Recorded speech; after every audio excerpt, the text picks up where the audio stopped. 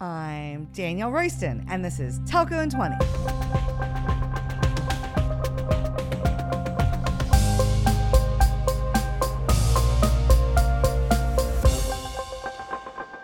MWC 24 is a month away, and we're coming up on a year since the GSMA announced its Open Gateway Initiative. What started out as a cohort of 21 operators has now grown to nearly 40, with the likes of AT&T, Telefonica, and Tim Brazil being part of the group. While I'm super excited about Open Gateway's potential, it's clear that the industry hasn't figured out how to monetize these network APIs to our full advantage. See, the key to monetizing an API economy is doing the hard yards to build your own developer community. This isn't like the movie Field of Dreams. Just build it and they will come. You have to actually do the work to attract coders, the users, to your ecosystem. One problem I've seen is that telcos are already starting to see their advantage by depending on the hyperscalers to attract developers. While this will bring developers to use the APIs, it means that telcos will give up the key strategic advantage of owning the community themselves. I fear we will be commoditized once again, like what happened with Twilio and A2P APIs. Who better to talk about this than McKinsey & Company partner, Ferry Freipink? He spends a lot of time with telco leaders talking about how to monetize their networks. Today, we're going to dig into his thoughts on Open Gateway, his advice to CSPs on how to monetize network APIs, and whether or not it's important for operators to own the developer ecosystem. So, let's take 20. Ferry Freipink is a partner at McKinsey and the global leader of McKinsey's 5G service line. Hi, Ferry. Welcome to Telco in 20. DR, thank you for having me back. Very exciting. I'm so excited to have you back. A repeat guest is always super exciting. And the other thing that's super exciting is that we're all gearing up for MWC next month. And, as I reflect on what happened last year, it's been a year since GSMA announced their Open Gateway Initiative. And if you recall, Open Gateway provides a framework of common network APIs to enable developers to programmatically add connectivity to their services and applications. And so my first question to you is, what do you think about this initiative and how do you think it's going? I think it is a massive deal, a really big deal. You saw the people that rolled out to announce it. It was CEO of Telefonica, CEO of Orange. Yeah. We had the hyperscalers, you had the Google, we had Microsoft actually commenting on it. Because don't forget, we put hundreds of billions of dollars in the networks over the last year, especially in 5G. Yeah. And if you look, very little additional revenue came out of it. So finally, with Open Gateway, developers, tech companies can control the capability of the network. And billions went into building better capabilities. And now people can start to use it. So we hope actually that a lot of the promise of 5G will materialize when Open Gateway scales. Mm-hmm. And I was one of those people in 2019 that says 5G could have 1 or 2 trillion of impact. Now, hopefully with Open Gateway, that impact really gets unleashed. Yeah, that's the big question of the industry. Like you said, the hundreds of billions of dollars of investment and how we can get that ROI from investing in 5G. And so my next question to you is, you've been talking a lot about 5G monetization and you see a lot of opportunity in network APIs. So do I. So when you talk to telco execs about generating revenue from network APIs, what is your advice for them on creating a monetization strategy?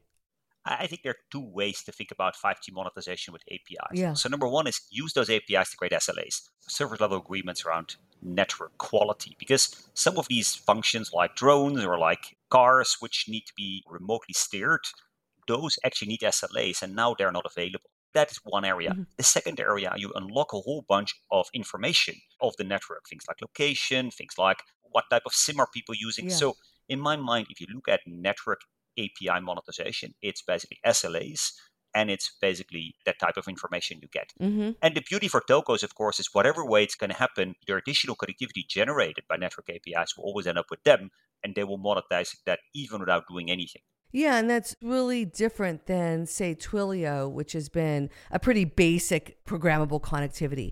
I think what you're pointing out there is a differentiation that the telco can bring, which is on the quality side that maybe you don't get out of an SMS. And that's really how we're bringing new capabilities to the APIs. And maybe that's, I think, what is so interesting about the network APIs, because the APIs alone are only 10% of the value. The reality is if you, for example, do an SLA on connectivity, a lot of the value will be generated by the connectivity. So the higher speeds or more guaranteed speeds or lower latency. So the person will orchestrate the API will only get maybe 10, 15% of the value, and the rest of the value up at the telco. Yeah. And I think that's a bit different than with CPaaS, like Vonages, the Twilios, the Cinches, where the SMS value is relatively limited. So most of the value ends up with the orchestrator The software. the software.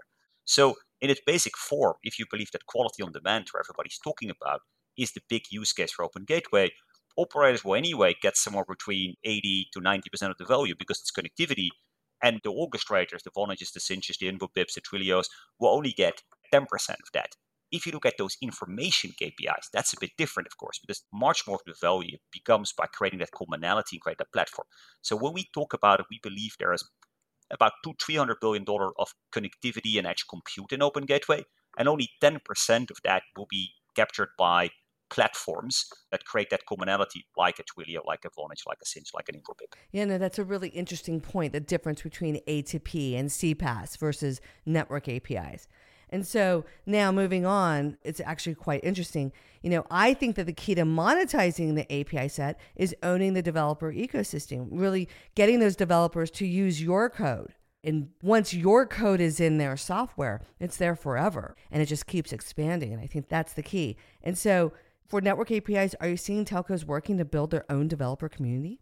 Yeah, so we saw before, of course, that the people tried themselves, they failed. I think now Open Gateway is a system, and therefore Chimera, which is the language they do together with GSMA and with the Linux Foundation, is a way to make sure that every developer can use the same, and therefore people are doing. Now, you saw there was an announcement, one of the German telcos are actually now offering some of these APIs and trying to develop a developer community together with a CPaaS player to build those communities. Yeah. And I actually do believe that they want to, but it's not easy. Most telcos are pretty local. They're country by country. Mm-hmm. And most developer ecosystems are globally. So that makes it actually quite difficult for them. Yeah, definitely. I think a lot of people think about indie developers, but I think what's unique about telcos is that they have a long history of relationships with large enterprises. And inside large enterprises are IT developers. And so I think it would be relatively easy for them to start to build out developer communities, not by trying to attract the mom and pop pizza stores to use it, but instead narrowing and segmenting the customer base they're trying to attract and going after large enterprises. That's the way I think about telcos building developer communities, focusing on large enterprises and leaving the long tail of indie developers to do whatever they're going to do. I think that's a very interesting point. So if you segment that use cases for network APIs, for example, there's an autonomous truck company that drives autonomous trucks. But if the truck breaks down, it needs to have a remote operator driving the truck to a safe place. That is a 5G use case that requires network APIs to guarantee 20 megabits a second for that hour the remote driver is driving it. That, of course, is something a telco can develop. Yeah. Similar for some of the banking use case, because then you see to sell to a bank, you might need to train some of the big Indian system integrators like Tata, Infosys, Tech Mahindra. Those are much easier for telcos to own. To your point, if you look at the large set of smaller developers, those are more difficult to own because that requires more community building, more dev support, SDKs, the whole shebang to basically create a product like the CPaaS players have done. Yeah. The beauty of the long tail, of course, they're more sticky and they're typically much higher margin because they don't have the purchasing power. And therefore, you can actually make a lot of money there. So, yes, I think people talk about developers, but there are large ranges of different developers and different ways to think about developers. Yeah, well, one thing that was a little bit concerning to me, I went out to MWC Las Vegas in September and they had an Open Gateway DevCon. And I was in the audience asking about how they were planning to monetize this and how are they going to attract developers into using their network APIs. And they pointed to a slide that showed Azure building a common interface across all the Open Gateway APIs for the developers to use, suggesting that devs wouldn't directly use Open Gateway APIs by each mobile network, but instead, again, run this abstraction layer. So I think the telcos aren't wrong. Obviously, Azure brings a huge developer community, and it's already built for them. But I still think the telcos need to own the developer community themselves. Otherwise, I think this puts their network APIs maybe in the same position that they are in with A2P APIs with Twilio, where Twilio is owning the developer community, is running over the top of the networks, and again, the telcos miss out. Now, your point earlier about the software is much smaller on the network API side versus the connectivity, that's where the split of the monetization might fall. So I'm really curious in what you think about this. But I think they're potentially forfeiting this strategic component of the network APIs that's so critical to their future and may even lead to the commoditization of the network APIs. And so I don't know if you agree with me, you think I'm wrong. What do you think about that? I would never dare to think you're wrong. Too nice. Because so far, you have always been right, even on cloud. So my sense is the following. Number one is, of course, like I said, 70 to 80% of value will anyway end up with them. So the worst thing that could happen to them is Open Gateway fails. Yeah. So even if it only succeeds with hyperscalers, they still get maybe 70 to 80% of value. Yeah. I do actually believe, and I'm with you, that it would be much better for the operators if they have a much bigger stake into the network APIs, especially since it's not clear to me that you dump them on an Azure or an AWS or a Google Cloud Store and people start consuming them. Yeah. You need to do actually real work for people to do it. And talking about this developer con on MWC, I was thinking about, and as McKinsey, we have resources and we have developers and architects. So I thought, shall I make for fun an application using Open Gateway Yeah. to demonstrate the value? And Yeah. I must admit, I've been thinking under the shower, drinking wine to think, what would I build? Yeah. And it's not trivial. So I think it's actually quite hard work for the telcos to also help people envision where to use it beyond the SLA and connectivity, which is quite valuable but pretty boring. But how can you actually create value and start demonstrating the value of these things? So on one hand, you're right, potentially they will be commoditized. Yeah. But secondly, there's also a risk that the hyperscalers have trillions of dollars other opportunities in banking and insurance and healthcare. Mm-hmm. Will they really spend the time it takes to get developers and people to understand the values of the APIs? Even if it all goes via the hyperscalers, I still think telcos, GSMA, Open Gateway need to educate the market on this value. Yeah. And if I, as an expert, don't necessarily immediately have an idea what I could build, that is actually a bit of a red flag. So I think there's way more communication needed, way more conversations with industry, banks. Yes. Well, way more business ideas. Like you said, valuable problems to solve.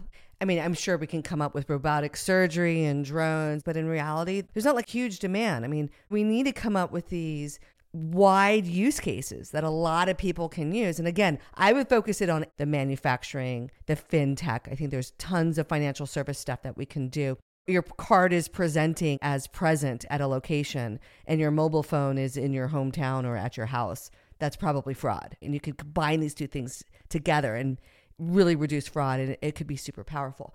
But yeah, I think owning the developer community, again, from a software perspective, once your code is inside a code base, it's never going to come back out. Even if you start with the Azure APIs and you're like, okay, that was good, but then we're going to switch later, getting those developers to go back into a working application to change working code, they're just not going to do it.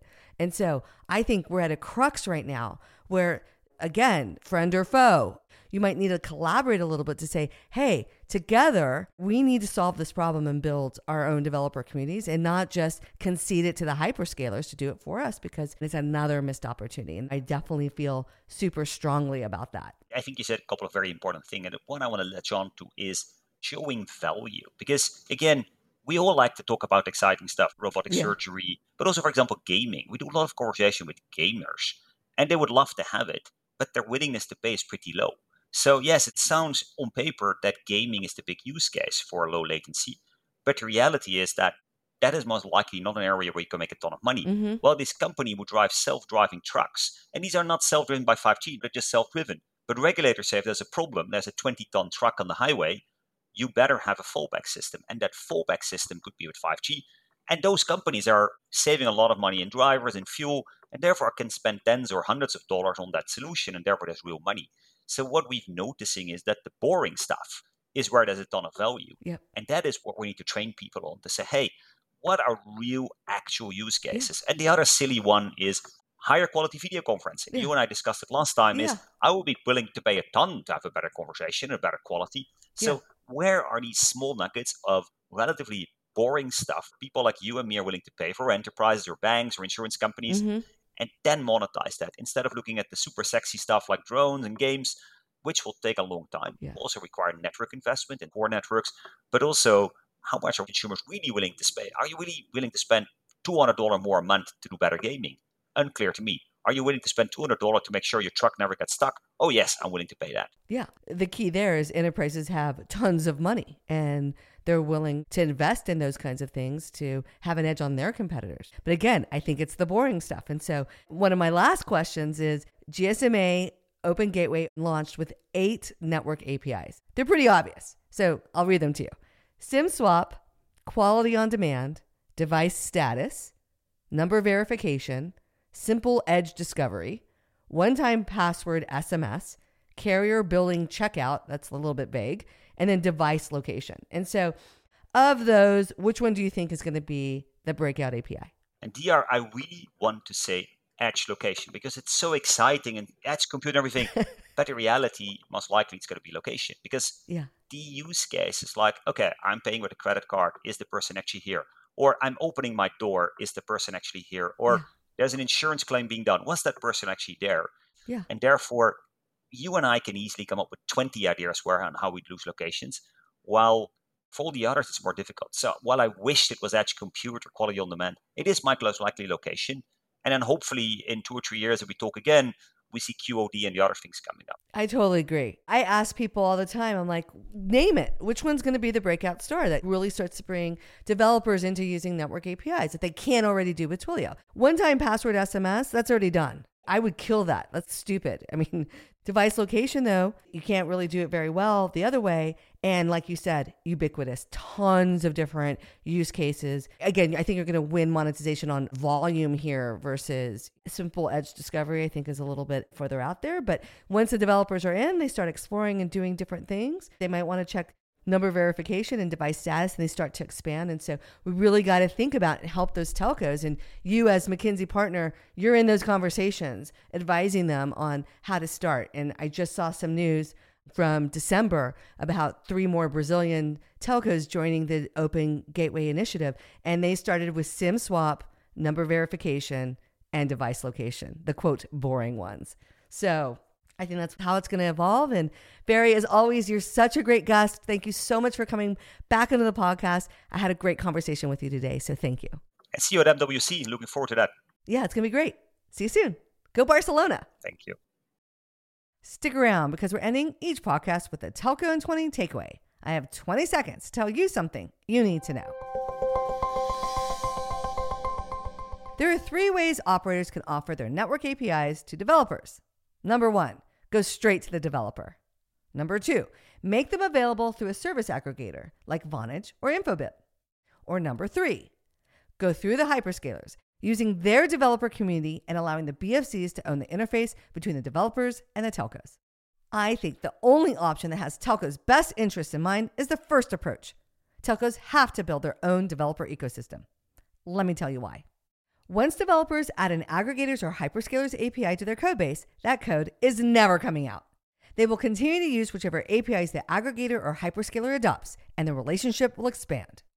Even worse, the aggregator or hyperscaler has the power to switch out your APIs for another alternative, taking all the developers away and leaving your APIs in the dirt.